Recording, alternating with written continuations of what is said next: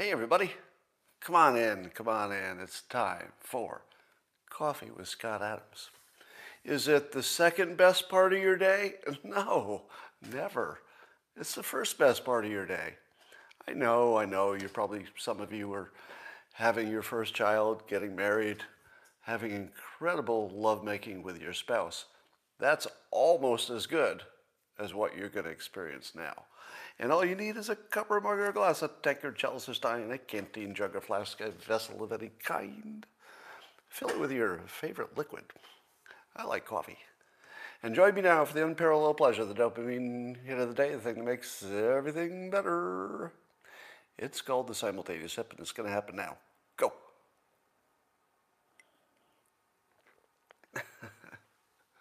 Oh, that was good. I hope yours was as good as mine. You know what I need is a pen. That's what I need. Is it just me? Or do you start with good intentions with your pen holder? And you say, the kind of pen I need is this kind, pretty much all the time. And if you wait like a month, pretty soon you've got a back scratcher, you got scissors, and 15 of these. Why? How does this happen? I need a better system. And then you start getting mad because they're all jammed in there. All right. All set now. Shall we begin? No, there's no screwdriver, but I do have pliers in my one downstairs.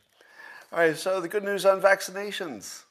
Listen to this. More than 54% of Americans 65 and older have been vaccinated, fully vaccinated. So that means 2 vaccinations. And according to the CDC, and more than 75% of that same age group have gotten at least 1. Those are pretty good.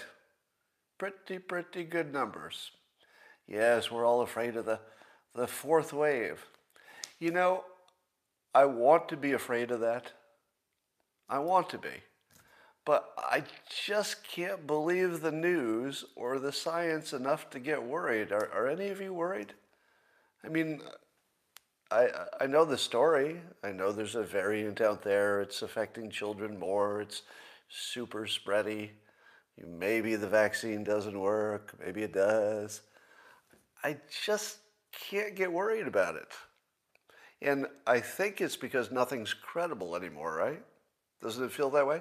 Because it's a little too on the nose. I think that's what you're all feeling that, right? Because when you heard that, we were really getting on top of the pandemic and we're beating it back, and maybe the social distancing and the masks and the vaccinations are working, it's working. Wasn't it a little bit predictable that there would be a variant that we have to worry about? Kind of like right on time, exactly when you thought it would happen. Now, that doesn't mean it's not real. I mean, this could be the worst thing in the world for all I know, but we just don't trust it anymore. So I just don't trust it. That's all. If I had to guess, if you said, Scott, make a monetary bet, is the variant going to be like an extra bad thing, or one of those things we look back at and say, well, I guess we thought that would be worse, but it wasn't so bad? I would bet on no big deal. But I hate to say that in public, because then people will take fewer precautions, so it's very dangerous. You can see the danger of the fake news. Suppose it's real. What if it's real? And the fake news has primed us to not believe it, because we think all the rest of the news is fake. Why wouldn't this be? That would kill 1 million people. The fake news would kill 1 million people because they made us all not believe the news. And then when something was real, we didn't believe it. I have a fascinating sort of mental hobby, which is collecting examples of information which cannot be communicated. And there are all different reasons for that. One of the reasons something couldn't be communicated would be, let's say it's a state secret. Let's say it's complicated, so you can explain it, but nobody would understand it, so it's the same as you can't explain it. right? And there are lots of these weird little examples. Let me give you another one. Suppose you were known as the biggest liar in town, but you happened to notice a real UFO alien visitation. They got out of the ship, they shook hands with you, they gave you a ride in their ship, and you're the only one who saw it. Can you communicate that? No, you can't. It's uncommunicatable because you have no credibility and nobody else saw it. It just can't be told. I told you the other day there's a story that I know that I can't tell. It's a different reason, but there are all these weird little categories of things which make information untransmissible. It's just a weird little thing I track. All right. I'm wondering how many of the deaths that are happening now are the real kind. Here's an assumption I make. You know that from the beginning of the pandemic, people were saying, I don't think these deaths are real. I think that's just old people dying who just happen to also have a virus. A lot of people said that. Now, I didn't say that, so I've never been on that team. I've always thought the virus was real and that, really lots of hundreds of thousands of people are actually legitimately dying with the comorbidity. But I have also been sensitive to the argument that there are financial incentives, or maybe just people are wrong. Maybe there's tests that are wrong, etc. So you would have to assume that even if you took the position, as I do, that it's a real pandemic really killing people, that there's some portion of this large ball of death that isn't real. Would everybody agree with that? That even if you thought it's a real pandemic, real virus, really killing people, that there's some portion of it, and I won't say what portion, maybe it's tiny, maybe it's a little bigger than tiny, that's not real. How many of you would agree with that statement so far? That whatever is real, there's got to be some sliver that's not real, all right? Now here's the question. How do you know when the big ball of deaths starts decreasing and it becomes this smaller baseline that just doesn't seem to go down? Is that real? Like, at what point do we get down to just the fake ones? Because the ones you can't get rid of are the fake ones.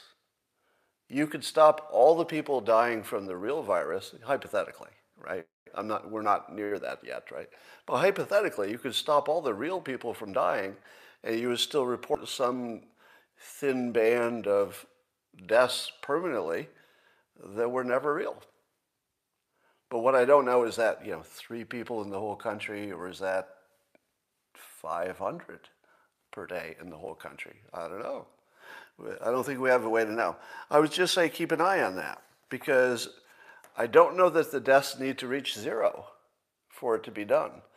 Maybe the deaths go from 1,000 to 500, and then we just can't figure out why they never go to 0. You know what I mean? Hey, they just don't seem to go to 0. What's up with this? And maybe those are the ones that aren't real. Maybe, just speculating here. Don't take me too seriously on anything medical. That's a good general statement. All right. I see people continually making the following analytical mistake, that in places where they took the mask mandates away, infections kept falling. Now, that's not everywhere, but there are places where definitely they took the mask mandate away and infections kept falling. What do you conclude from that? That masks made no difference, because once they were taken away, the infections didn't go up. Would you assume that? Don't assume that. That would be bad analysis, because there are too many variables. There are 2 times that people would put masks on and take them off. If things were really bad, and you weren't positive that masks help, but you think they probably do, you'd say, add the masks. So you'd be adding masks in an environment when infections are going up. When do you take them away? Well, you don't take them away until infections are going down, probably for other reasons. Vaccinations, summer, herd immunity, the magic thing that makes viruses sometimes burn out that we don't quite understand. But that's when you take the masks away. So what you should see every time is that when you require masks, infections go up. That would be normal. That's why you required them.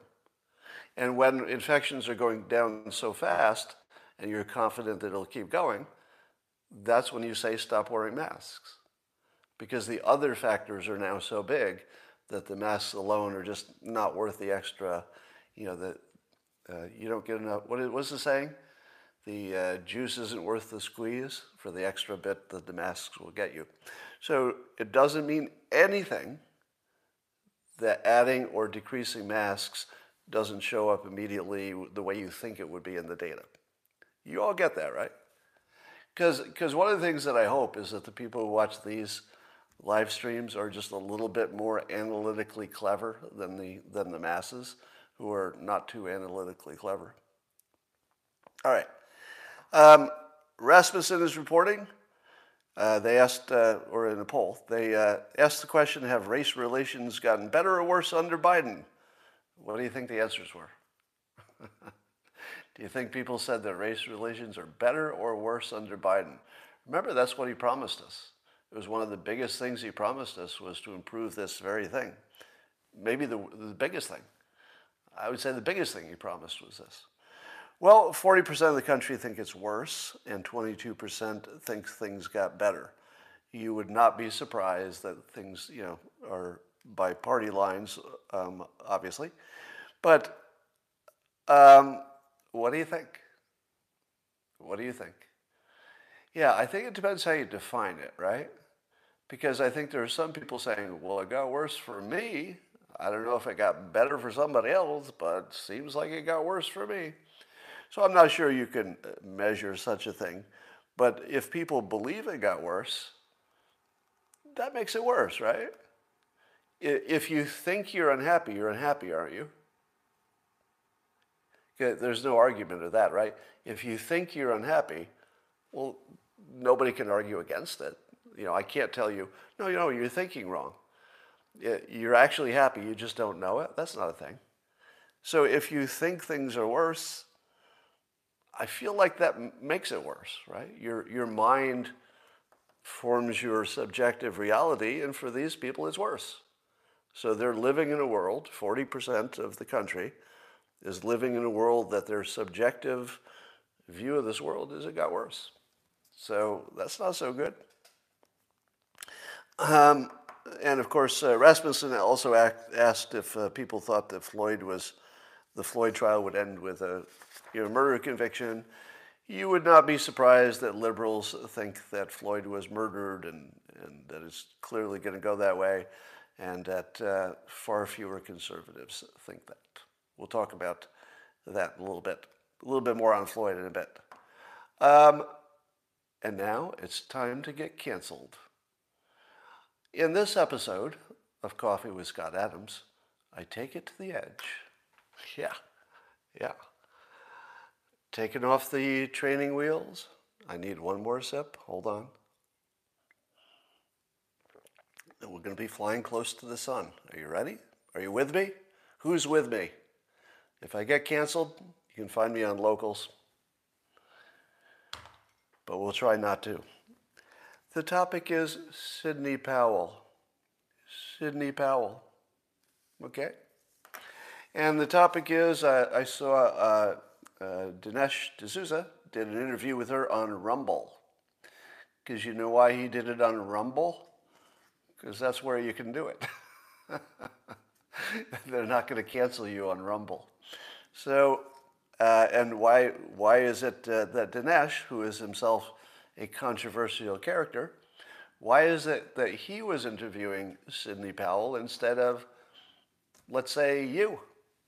Or let's say a podcaster who was subject to less controversy himself?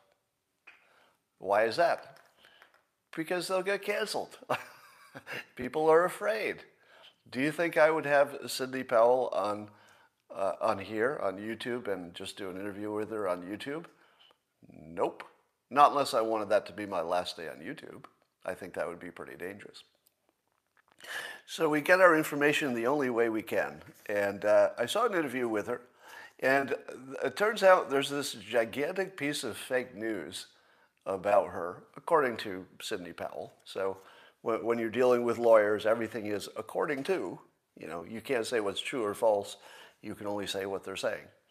And what she says is that the news that says that her defense in the Dominion lawsuit against her for allegedly saying things untrue, and it was reported everywhere that her defense would be that nobody should have believed her, that nobody should have taken it seriously. It was just an opinion. And do you know what Sidney Powell says about that? It never happened. It never happened. Nothing like that happened, according to Sidney Powell. She says, that's not my defense. She says, no, I'm absolutely asserting these things to be true. Unambiguously, no doubt about it, I'm telling you, and of course, this is what she's asserting. I'm hoping I don't get canceled because I'm just quoting somebody else. All right? Just quoting somebody else. And she says, no, there's nothing to that. That's just fake news. Holy cow. Are you kidding me? If somebody hadn't sent that little clip to me, I would have believed that. Because it was, it's a common defense, right? It's just an opinion defense. I kind of thought it was true. But I feel as if, again, you have to be careful when if lawyers are telling you something's true, you have to, use your judgment. Are they just defending themselves? But I don't feel like she would say that so directly if that were not true. I do believe the news would lie, but it's hard to imagine she would say this so directly if she didn't, really know that it's true, wouldn't believe it's true, that she never made that defense. So, yeah, Anne Marie is correctly calling me out for pushing that hoax. You are correct, Anne Marie. I am guilty of believing the fake news. Now, that's happened before, and I would apply the same standard to myself that I would apply to you. Same standard, which is we're all going to get fooled by the fake news. Don't beat yourself up over it, right? The best you can do is try to expose yourself to, counter arguments and do the best you can. But none of us are not going to be taken in by fake news. I got taken in by the Covington kids news. That one got me. And I also believe the overfeeding the koi fish in Japan one for 10 minutes until somebody told me the truth. So yeah, there's nobody who's immune from believing fake news. So I'm never going to make that claim about myself. That would be ridiculous. And I won't hold you to it either. I just think we should try. We should just try harder. All right. So here's what I say about the Sidney Powell defense. Knowing now that she is going full out, I'm going to basically prove my claims.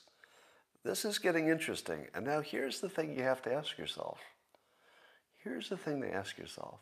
And I've been very curious about this up until now. Sidney Powell, 1 year ago, was one of the smartest, most capable attorneys in Washington, D.C., according to everybody, right? Am I wrong? Was there anybody saying when she was defending Flynn, did anybody say, Flynn, poor bastard, you couldn't get a good lawyer? Nobody said that, right? Fact check me on this, please. But I don't believe anybody said anything except she's the highest level, capable, maybe even a superstar, like even above normal good lawyers, universally, right? And now a year later, the news has told us that she's a crackpot. She's a big old crackpot. Now, there are two possibilities. Number one, we've all been wrong for decades. And she only pretended to be really smart and capable. And I guess it was luck that she keeps winning cases and keeps getting good outcomes and is able to charge exorbitant amounts, I'm just guessing, for her services. And she's highly in demand. But just in this one case, suddenly she lost her mind. She became a crazy person. I mean, really just a Q believer, if you will. Did that happen? Which one seems more likely, right? Let's say, is it more likely that we never understood that all of her career successes were luck? Just luck, right? And I guess we just didn't know it. And she just kept getting lucky for decade after decade. Lucky, lucky, lucky. And we thought it was skill. Maybe. Maybe. And there are also people who are capable that reach a certain age and are no longer capable. That's a thing, right? That's a thing. JD is saying, you are gullible. Do you think there's somebody who isn't? The moment you think that other people are gullible but you're not, that's where you lose the plot, my friend. So am I gullible? Yes. We don't have the option of not being. That's how your brain is wired. Your brain is wired as a pattern recognition machine that's not very good at it. That's who you are. You don't have the option of not being gullible. We're all gullible. Yeah, you don't get the hall pass to be the not gullible one. Anyway, so do we believe that she suddenly became less competent? Do we believe that she never was, but she was lucky for decades? Or, and I'll just put out another alternative, speculative possibility. And I don't know how likely you think this is, but what are the odds that the news is biased? Is that possible? Have you ever seen any evidence of that? Anytime the news seemed like it was creating more of a narrative or something? Is that possible? Now, I don't know how this is going to turn out. I've told you that I myself am greatly skeptical, as in really, really skeptical, about the, let's say, the Venezuela connection and Chavez and all that. I'm pretty sure that stuff's not real. But there's a lot of other claims, which I don't know one way or the other are real. The Chavez stuff, I'm pretty sure that's going to not turn out the way Sidney Powell wants. I also suspect, and I think I said this early, that might have been intentionally seeded to ruin her argument. In other words, there might be somebody who might have pushed that into the argument to spoil the rest of the argument.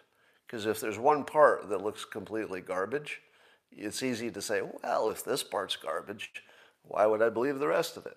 So one of the ways that you can destroy somebody's credibility is to get them to believe just one thing that's clearly not true. And then once it's part of the larger argument, you're like, well, this one thing wasn't true.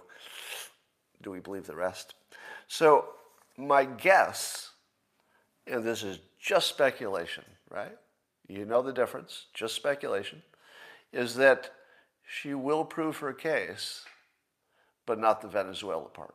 That part looks like maybe somebody played a fast one. So that's my prediction, all right?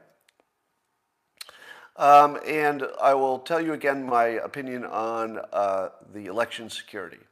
I have no evidence that the election was subject to widespread fraud.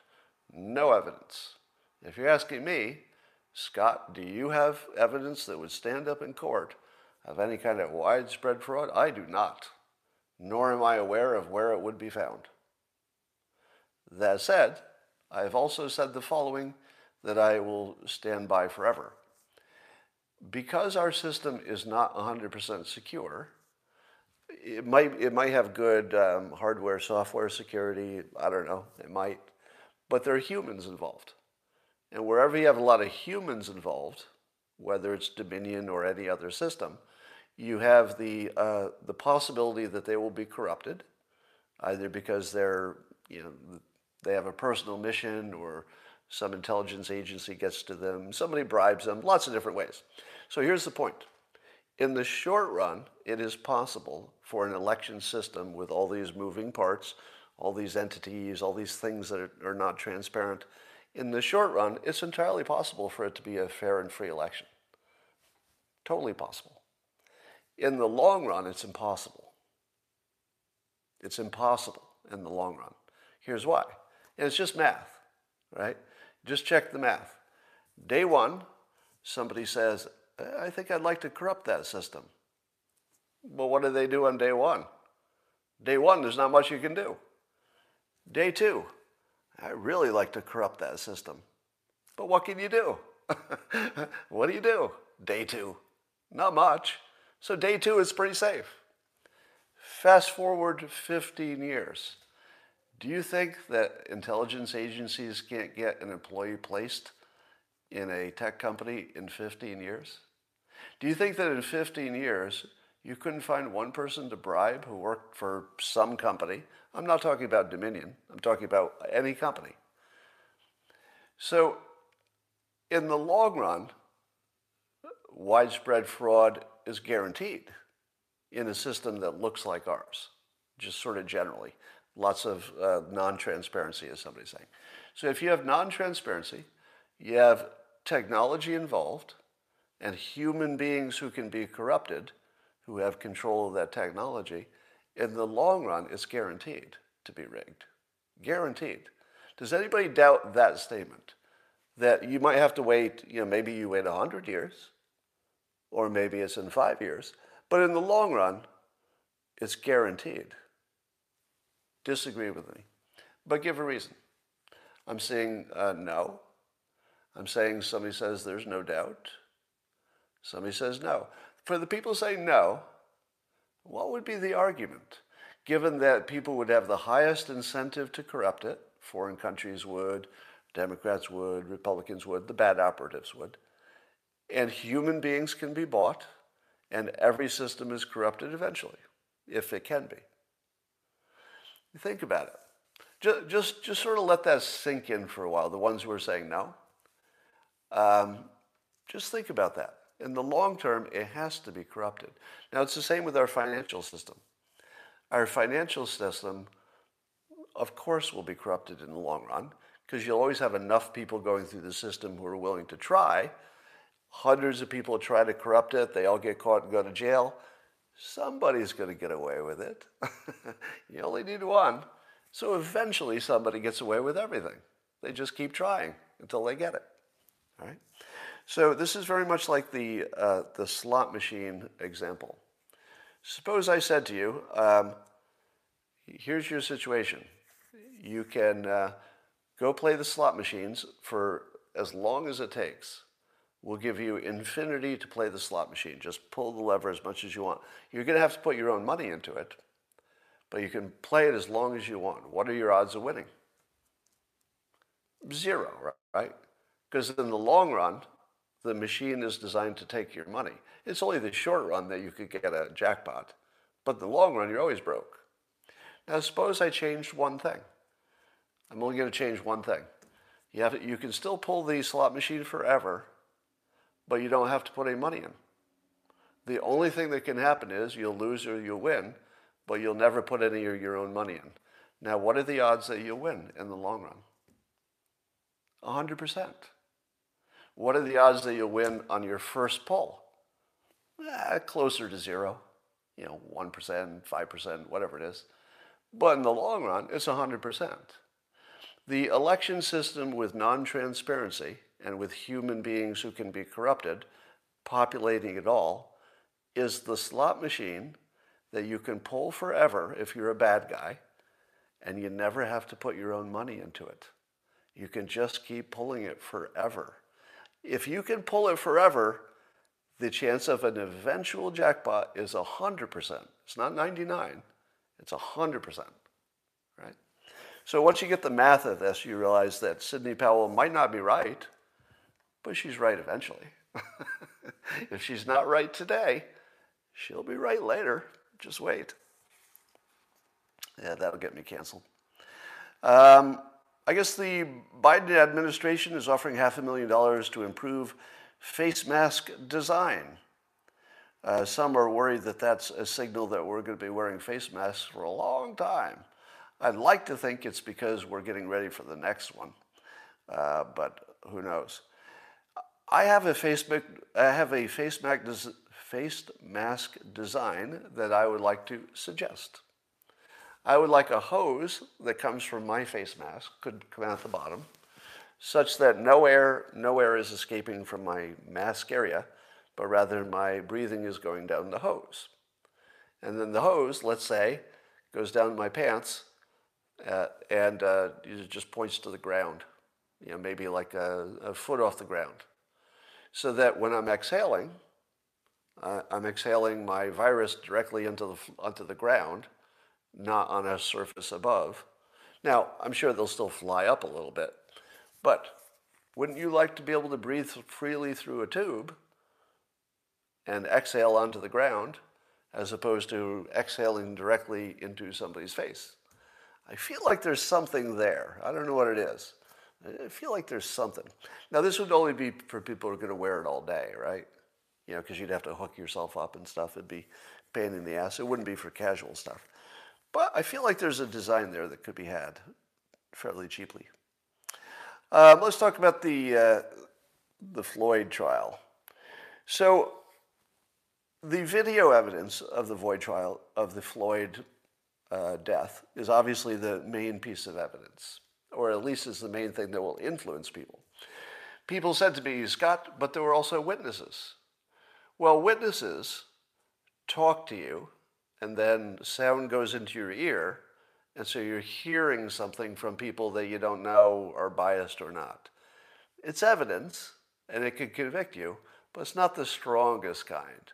If you had a choice of listening to an eyewitness or looking at the video yourself so that you feel like you're the eyewitness, which of those is stronger? I heard somebody say it, or I saw it on video myself. Well, the video shouldn't be that much stronger because video can lie, but it does have that effect. You would be way more convinced by seeing a video than just hearing somebody talk about it, because that's how persuasion works. If you see it, you believe it. If you hear about it, you might believe it, maybe not. So the first thing you need to know is that video will be really the only thing that matters. And so if you think video tells you the truth, you'll probably convict.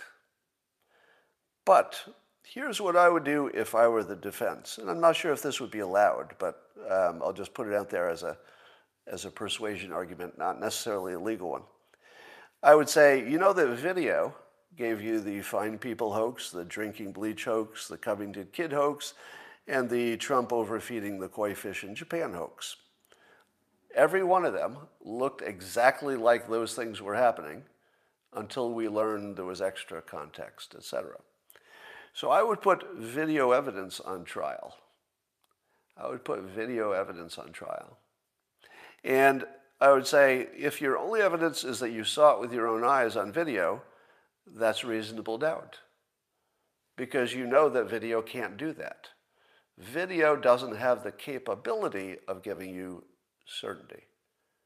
We know that because of all these other examples where people thought they were sure, but they were completely wrong.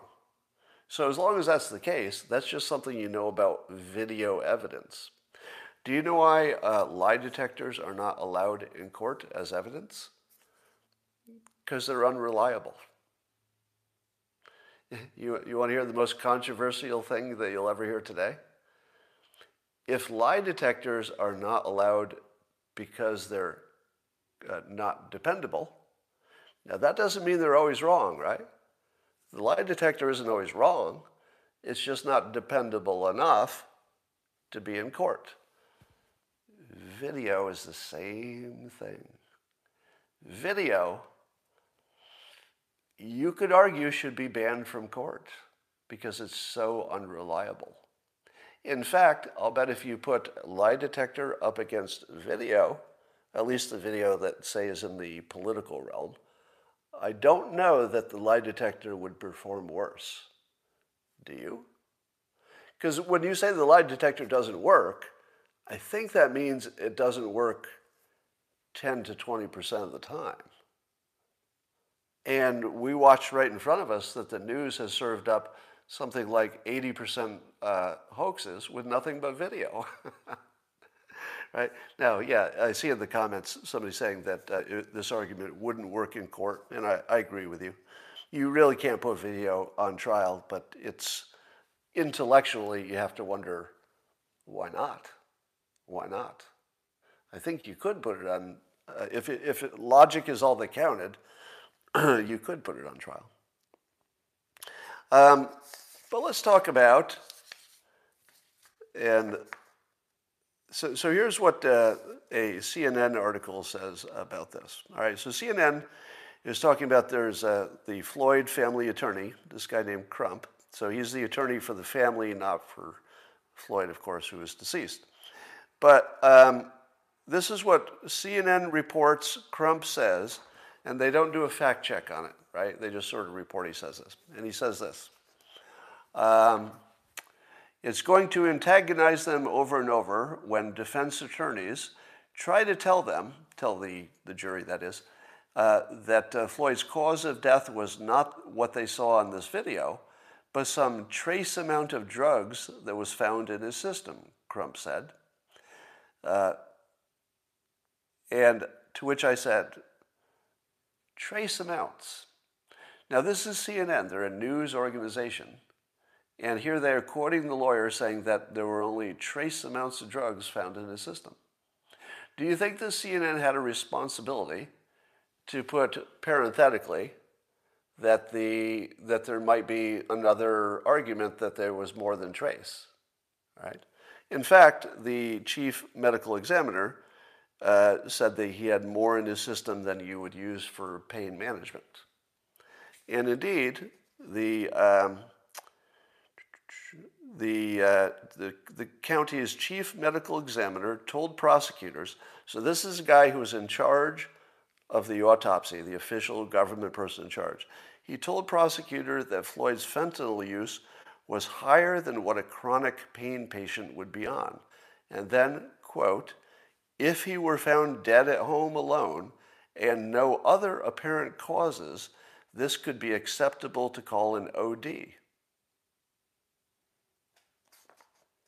So according to the medical examiner, the amount in his system would be indicative of an overdose amount if there were no other circumstances. And yet CNN allows this Crump guy to say, without fact-checking it, that he had trace amounts in his system. You see what's happening here, right? CNN they want the riot. Because it would be so easy to just say, and by the way, here's a link to Politifact, and you can see that, there was more than trace amounts. Because this trace amount argument is now what everybody on the left believes is true. And it's not. And if they riot, it'll be because they think, well, it's not because of the drugs in his system that he died, because there were only trace amounts. I watched CNN, and on CNN they're saying trace amounts. So what am I supposed to believe? Obviously the cop killed, right? So CNN is really setting up the country for pretty expensive stuff. Now I wonder, could you sue a news organization if your business got destroyed in based on a hoax from your news organization? If the news reports a hoax and they know it's a hoax, because this would be a case where clearly CNN as an organization knows that it was not true, that it wasn't trace amounts. They know that. That's facts and record. Or at least they know that the chief examiner said it, which would be also news. So if they go ahead and they create this riot, the way apparently they're doing, quite intentionally, how are they not liable for that? Because it seems, it's so intentional.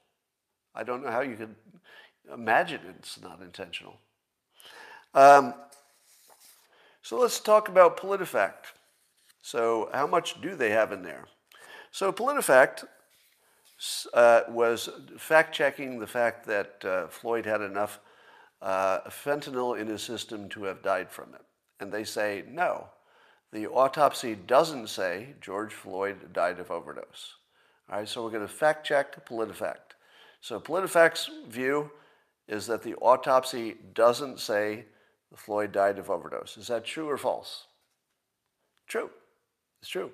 So far Politifact is true. And they did report the exact the words from this Baker guy. So far they're good, right? So far they're good. They did show the counterpoint that this guy said there was more than trace amounts, and it's true that the coroner labeled it as a homicide. Do you know what a homicide is? Do you know the definition of a homicide? Homicide is intentionally killing somebody.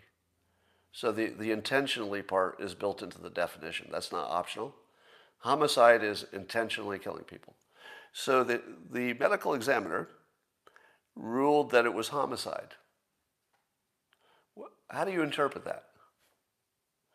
Why are we having a trial? If the coroner has ruled it homicide, what's the point of a trial?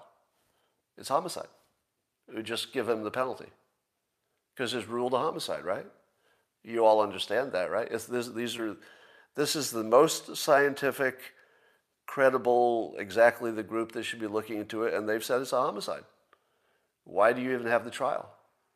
Well, I'm no expert on this stuff, but I'll tell you what I think.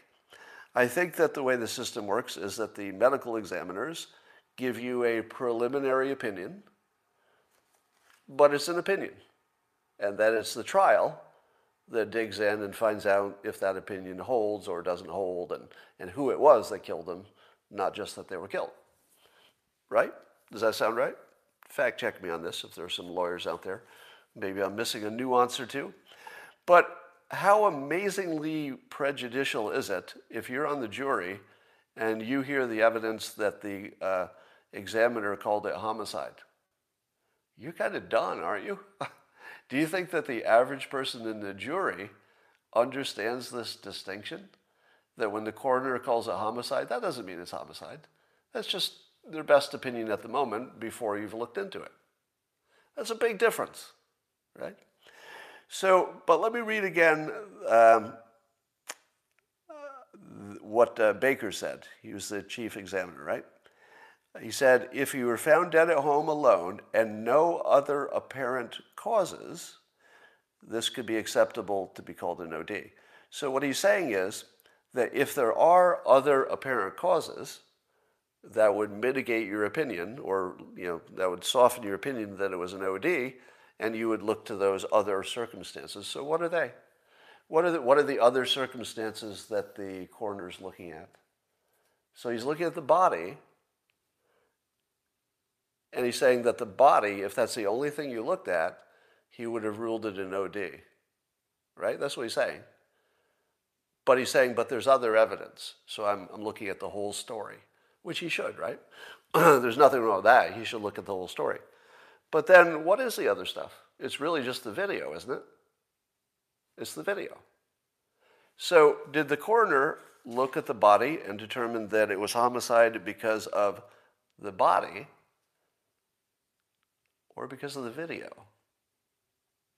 Well, it's hard to know, but as I read what Politifact says, quoting Baker, the way I read it, and again this is an interpretation, is that he based the result of the autopsy on the video. I think he's saying that. I mean, I would ask him for clarification if it were me, but that's what it looks like. It looks like the body alone would have said it's an OD. It's the video that makes it not an OD. He kind of did an autopsy on the video, and the video isn't reliable. So did we even get a medical opinion? I don't believe this is a medical opinion. I believe this is an opinion of a guy who saw a video, just like you and I. What advantage did the doctor have when he looked at the video that you and I don't have after, hearing some things about neck compression and stuff like that. Now, keep in mind that they didn't find any bruises on the neck, so that's part of it too. All right, so here's the part. In order for the examiners to say it's homicide, they have to say it's deliberate. And somebody on Twitter said to me, it's a reasonably good question. They said, Scott, he had his knee on Floyd's neck for 9 minutes while people were saying, hey, he's not breathing, and people were complaining and stuff. How much more obvious could it be? 9 minutes? How much more obvious could it be that he deliberately killed him? Well, here's my counterpoint.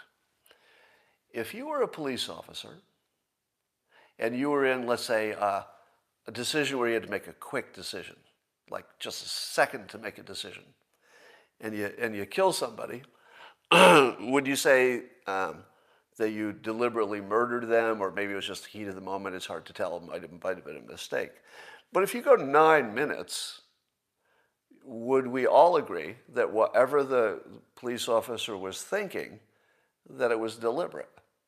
In other words, he wasn't doing anything quite in the heat of the moment. 9 minutes is a really long time. So there was no heat of the moment involved. Whatever he was doing, he thought about, and he employed, and he kept looking at it and thinking about it and employing it. So it was definitely deliberate. Would you all agree with that? That whatever he was trying to do was a result of thinking about it and then doing it. It wasn't something he found out later he had accidentally done, right? Now, if you were a police officer and there were a crowd of spectators watching you in a public place, of course they have their phones out and they seem quite concerned about the way you're treating them. Do you think that the police officer said to himself, what would be a good thing to do here would be to deliberately kill this man for no good reason over 9 minutes, really make it last, in front of witnesses who have video? Does that sound right? Is that something that somebody deliberately does? Would you? Ladies and gentlemen of the jury, you are Derek Chauvin, whatever. You're watching the crowd. You kill a man over 9 minutes slowly. You slowly murder a man in front of a crowd of witnesses who are filming you. You did that intentionally? I would argue that the existence of the crowd, and Chauvin being very aware of it because they were right there interacting with him, I would say that guarantees it wasn't deliberate. It guarantees he wasn't thinking that because there's no evidence he's an irrational person. Right? Nobody said he's crazy. There wasn't any evidence that he was so mad he was doing something out of some irrational reason. He looked like he was a police officer doing a police thing. I don't think you could have better evidence that it wasn't deliberate. What could be more evidence than the fact that Chauvin would have been destroying his own life slowly over 9 minutes in front of a bunch of witnesses? Who does that? In the history of the world, will any rational person destroy their own life in front of a crowd slowly, even while the crowd is telling them they're doing it and they're filming it? No. So somebody in the comments is saying that I'm mind reading. What I'm doing is saying that there's a more likely explanation, right? So the least likely explanation, so leaving the mind reading, because mind reading would say, I'm sure of it, right? Let's bring it back to statistical likelihood to get down the mind reading. Statistically, if he had to guess, and there are two theories. One theory is that he intentionally slowly murdered somebody for no apparent reason, no motive, right in front of a crowd of witnesses. That's one possibility. Or he simply wasn't aware that the danger was this high, and it fooled him just like everybody else. Which is more likely? Again, we can't read his mind, but if you're the coroner or the examiner, if you're the medical examiner, what would cause you to think that he did that intentionally That's only one of the two possibilities, and it's the fucking stupid one, isn't it? It's the stupid one. The other one makes perfect sense. They didn't know it was happening. Of course you do it in front of a crowd. You don't even know you're doing it. He probably thought he was doing a great job. He probably thought, this crowd thinks I'm really handling this situation. What would you think? If you were in that situation, you'd probably think you were doing okay. All right. So one of the comments that I get a lot, especially since I've been talking about politics more often than in my earlier career, is a comment I got today. Somebody said, I don't know what happened to him, talking about me on Twitter. Dilbert made my work life at the Cubicle Farm more bearable with his sympathy for workers over management. Then something happened, and he's been losing ground intellectually ever since. Now, I get this comment a lot. People say, Scott, you used to be smart, but now you lost it. Something going on. Something made you all dumb. Seriously, who calls me at this time of day? Now, I would give you the Sidney Powell defense. Is it more likely that I suddenly became dumb? Or is there maybe something else going on here? And of course, I told you that the ground news people have an app where you can see if somebody has brain damage. They don't call it that. They just say it's an app that shows you what kind of news you consume. If you consume mostly the left or mostly news on the right or something balanced. And a user named AskAmyS the person who said this about me ran their account through the Ground News app and found out that they consume 77% left-leaning news. And the funny thing is that it shows the top 3 influencers of this account. And one of the top 3 is Aaron Rupar. Now, what's funny about that is that Rupar's last name has actually literally become synonymous with fake news. To get Rupared is to have somebody give you a video that's misleading because it's out of context. So one of her biggest 3 influencers is literally somebody synonymous with fake news, by definition. And so I offered this explanation. I tweeted back and I said, what happened is you got dumber. The fake news did that. So I don't blame you personally. And then I said, I'm completely serious, by the way. That's literally what happened. Science supports it. The silo news people get dumber. That's literally what happened. Somebody was so badly Rupared by listening to left-leaning news that they got brain damage, according to science. I'm using the word brain damage because scientists used it. I didn't make that up. And that consuming the news, the fake news on either side exclusively, doesn't matter if it's just the right or just the left, makes you stupid. So the science actually indicates it makes you stupid. So that's what happened. So consider the 2 possibilities. I was smart for about 55 years, and then I got dumb all of a sudden. But yet I still do smart things in other realms. So it's weird that I just got this weird little stupidity just in this right time. Maybe. It's like pocket stupidity that only just affects this one thing. Maybe. Can't rule it out. Or science says if you consume too much of one type of news, you just can't see the world clearly anymore. Maybe that's what's happening. All right, some fact checking. 2 claims that I've made that got fact checked. Number 1, I said that nobody intentionally takes fentanyl, that it ends up in counterfeit drugs and you take it accidentally. That was hyperbole, meaning that I was aware that there are people who are high-end addicts, very experienced, who will get fentanyl, it's cheap, but they also, I'm told, learn how to take it without dying. The really serious addicts with the needles. My reference, my hyperbolic reference, and of course they know they're getting it and they have a risk. My reference was people who take pills. Now I should have specified I meant pills. I was talking about the Floyd situation. He had pills, apparently. And there's some indication, unconfirmed, that he may have popped some pills in his mouth so they didn't get caught with them. Now, if you knew that the pills in your possession had fentanyl in them, would you throw the last 2 or 3 in your mouth? I don't know if you did that. I'm just asking you hypothetically. Would you throw any more of it in your mouth if you knew it were fentanyl? Well, maybe. Yeah, people will do anything. But, and especially if you're already high, you're not making good decisions. But what I do know about it is that a lot of people who think they're getting Xanax or bars or something end up with fentanyl. It's more dangerous than they think. They die. Now, so some experts were getting on me by saying that, you idiot, don't you know that people do know they're buying fentanyl in many cases? To which I say, you're completely correct. You're completely correct. They do know that. And I also do that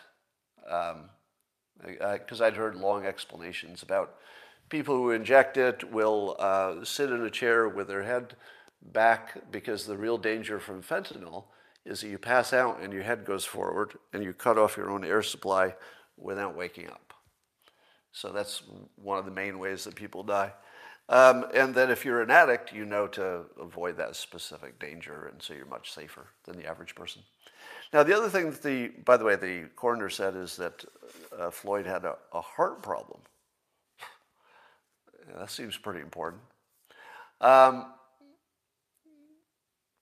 Yeah, and of course, if it's prescribed to you, of course.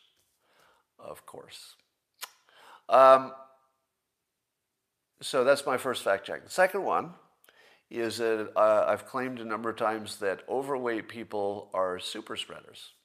Now, I base that on some science I saw, but I've been fact checked on that by Andres Backhouse, who is my data conscience. And he says that that's not, I don't know the details, but apparently he's not convinced that the science says that overweight people are super spreaders, or more likely to be. To which I say, I'm always willing to believe that the data is wrong, or that the science isn't confirmed. So that part's fine. But here's the question: is there any way that they couldn't be super spreaders? I mean, really? Now, I would certainly believe that some thin people could also be super spreaders. I'm not saying they're off the conversation, but just imagine holding your head Andre the Giant. I'll just do the extremes, right? Andre the Giant weighs, 350 pounds when he was alive, versus a 100-pound person. They both get COVID. Which one becomes more of a spreader? Well, I would say that if the 100-pound person and the 350-pound person, let's say it's not an athlete. I won't use Andre the Giant because he was actually an athlete. But let's say it's just an average overweight person, and they both walk up the stairs. Which one is exhaling more air just walking up the stairs? Do we need science to know that? I feel like if you're overweight, you're going to be breathing heavier, aren't you? All things being equal. Then what about the real estate of your actual lungs? If you're a giant person versus a tiny person, don't your lungs just have more real estate to be infected? Do you need science to know that there would be more viral concentration if there's just more stuff to get infected? Obviously science could find out that our common sense isn't telling us the right thing. It happens all the time.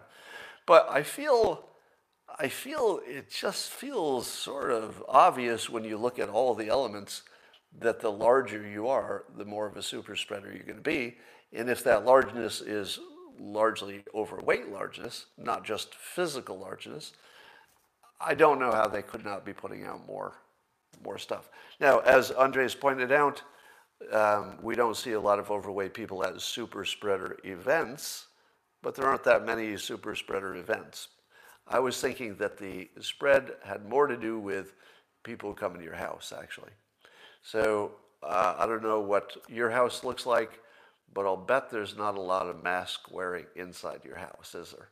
Even when your friends and family come, Are you? Are you all wearing your mask inside your house when your friends stop by? Even these days? I don't know. I think most infections are happening in homes. I saw there was a statistic about that at one point that suggested it. So I don't think that they have to go to a rave to be super spreaders. I think the super spreader in this case would be one here, one here, one here, one here. So they might have infected 10 people, but one at a time.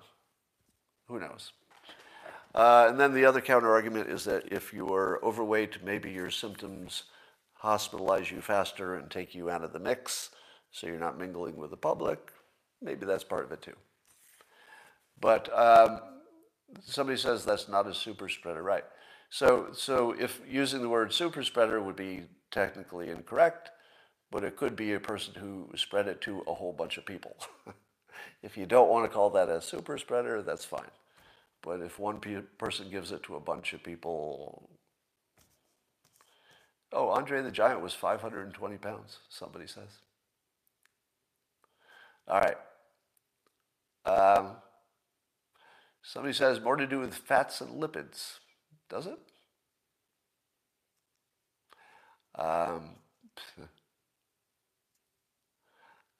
Somebody says, I don't have ulcers, but I'm a carrier. All right. Yeah, the one with the bigger lung capacity who also is the sickest would be spreading the most, you would think. But I'm open to the fact that that's not fully demonstrated by science. So that's all for today. And I will talk to you tomorrow if I don't get canceled today. If I don't, we'll see. See you later.